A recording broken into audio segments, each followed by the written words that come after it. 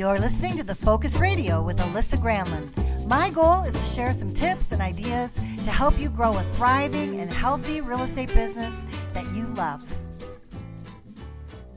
Good morning, everybody. Thanks for joining me today. And I just got off the phone with a client, and we were talking about a person on her team. And her question to me was, how do I get this person engaged? She's busy. She's got a young family, little kids, and a new relationship. She's really distracted and not showing up to team meetings or even responding to text messages or emails. All right. Have any of you ever been in this situation? This is really, really common when we bring on buyer's agents to our team. Because generally, they're coming on to the team because they were struggling on their own, because they probably didn't have great habits and they weren't prospecting consistently. But there's a reason that they came into the real estate business in the first place, and that is because they probably value their freedom. And so it is a little bit of a disconnect when they join a team and then a team leader has some expectations that they want this buyer's agent to meet. So that is a struggle that I see a lot. And so I thought this is something that probably a lot of people would be interested in. So I thought I would just share my thoughts on this with you today. So the first thing is, when we do bring on a buyer's agent, a lot of times we are maybe a little overly optimistic about what their commitment level is going to be. And also I think sometimes we're a little bit too generous on the splits. And so when we do that, when we're too generous on the split and we're not really making a lot of money on it, it's hard for us to set aside that time to work with them because it's not really that profitable.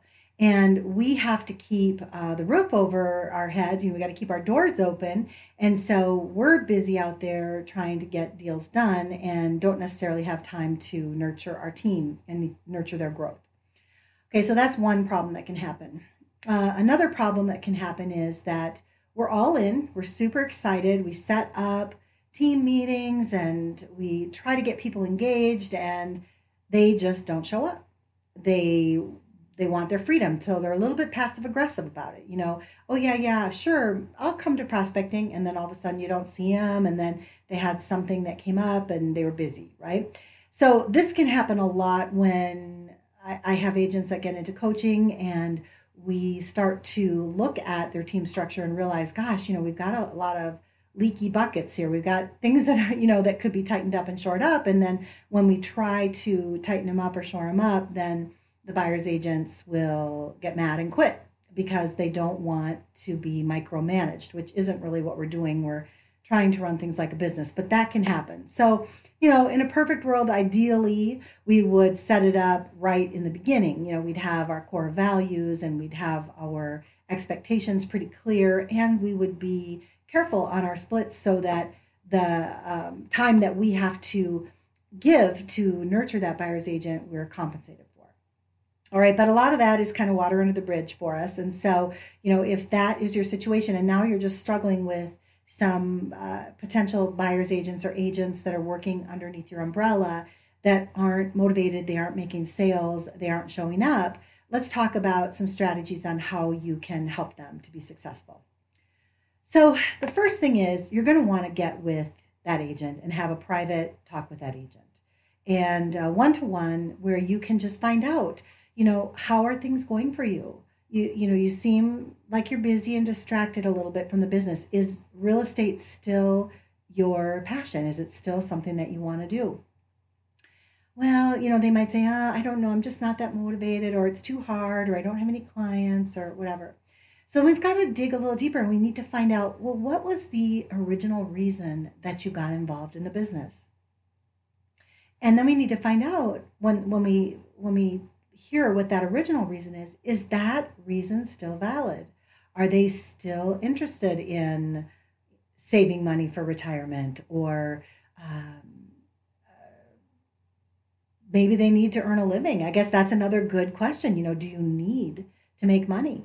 And if they don't need to make money, then we've got to find out what does motivate them, and a lot of times we can uncover that a little bit with a DISC test. So if you haven't done the DISC test yet, yourself or your team, I think that's really important for you to look at the DISC test. And that you can get a free version of that through Tony Robbins. Just you could Google Tony Robbins DISC, or you can go to my website after the podcast and I'll have a list of resources. You can go to thefocusradio.com/89, thefocusradio.com/89. This is episode 89, and you'll be able to take a look at my show notes and you can see some resources there that can help you. And I'll put a link for Tony Robbins DISC test there. But that is super helpful, because if you see, that they're a certain personality type, like a D, you generally aren't going to have a problem because they're going to be out there digging up business. But an I, they're going to want to do this business because they want to have fun, right? That's their main motivator, is having fun. And if it's not fun, then they're off to the next fun thing, okay? Or if it's an S, then their motivation is to serve. They really want to do the right thing and do a good job for people. But unfortunately, they get a little mired in being afraid because they don't want to bother people. And so, but maybe if they need to make money, then we can help them to see how they can serve others. Or if they're a C, then, what happens with C's is they're analytical and they are always kind of getting ready to get ready. So they don't necessarily get off the dime. They're always getting all their ducks in a row because they want things to be perfect. And so in that case, we're going to need to help them to see the process that we're going to follow. And you'll probably have to step in and help them through it so that they can, with an S and a C, see how the process works so that they don't make a mistake or do it wrong. Okay. So take that DISC test so you can find out what your team is. You're going to see that people are a combination of things, but you're going to be able to talk with them about, how do you feel? Do you feel the test was accurate? What do you think your motivation is? What is it that drives you? And it is very insightful, and it's a great team meeting, to share that with each other. And it really helps everybody on the team to appreciate each other's strengths, which is the key here. But anyway, if you're meeting with your person, you need to uncover what's their motivation. Number one, do they need to make money? And if they don't, then why are they doing it? Is it self-fulfillment? Is it saving for retirement? Is it they just want to have some extra money to go on some trips? What is the motivation? And we want to see if it's still there. Then we want to identify, if their motivation, let's say, is that they need to earn a certain amount of money per month, then we need to break it down. We have to figure out how much they need to make in order to meet those goals. And if their motivation is to go on a trip to Disney World, well, then how much money do you need to do that? Okay, well, let's kind of set up a date that you'd like to go. So, okay, next March, a year from now. So in order to make that happen, what do we have to do? Well, I need to sell 5 houses, let's say, so that I have enough money and I can have a little money in savings, or, to make it worthwhile. And then you help them to kind of get clear on their vision. Because when you do that, that's going to get them more excited and motivated and re-engaged. Then what you'll want to do once you get them clear on their vision is to try to get them to recommit to the team and to the team meetings, and to just being a part and taking advantage of the things that you have to offer. And the way I would do this is with small baby steps. You're going to want to help them to set small, manageable goals. So if you've got someone who's a little overwhelmed, like my client today, who's got a gal who has 3 babies and a new relationship, then the manageable steps that we might want to take with her is, one small thing. What would be the thing that would make the biggest impact?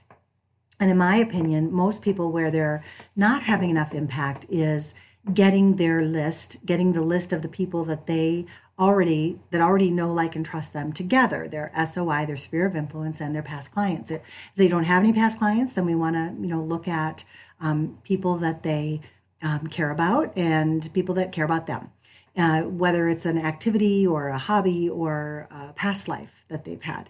And so they want to start gathering that list together and then to consistently market to that list. So what you'll want to do is help them to, maybe their first goal is to re-engage, is to get a list of, say, 25 people together by the next week. And we're going to talk about how we're going to use that list.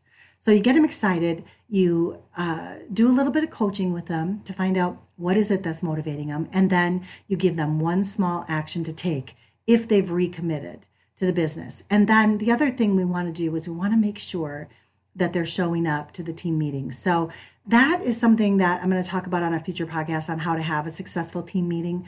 But what I would like you to do is to make sure that you at least have one weekly, that you set the time and the date of the week, that you have it and it's consistent and you show up and you have those team meetings. That really helps to get a cohesive team going.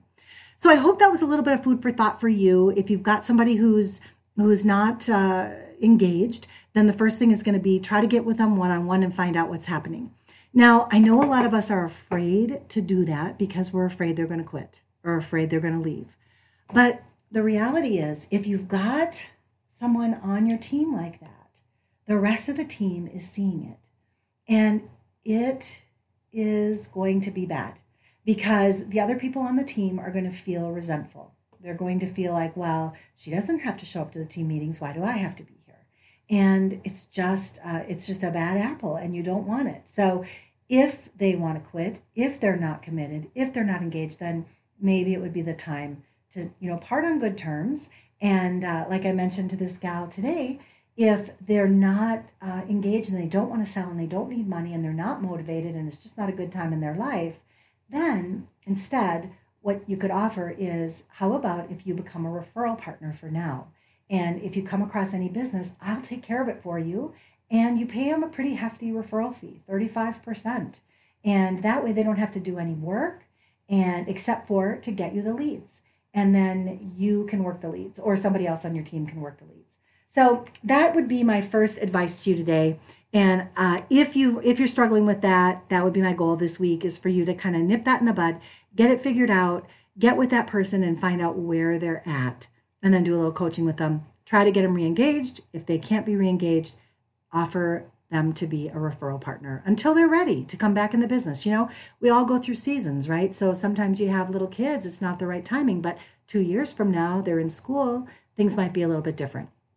All right. So thanks for joining me today. And again, if you want the show notes, go to the Focus Radio /89, Focus Radio /89 to get some of the links that I talked about here today.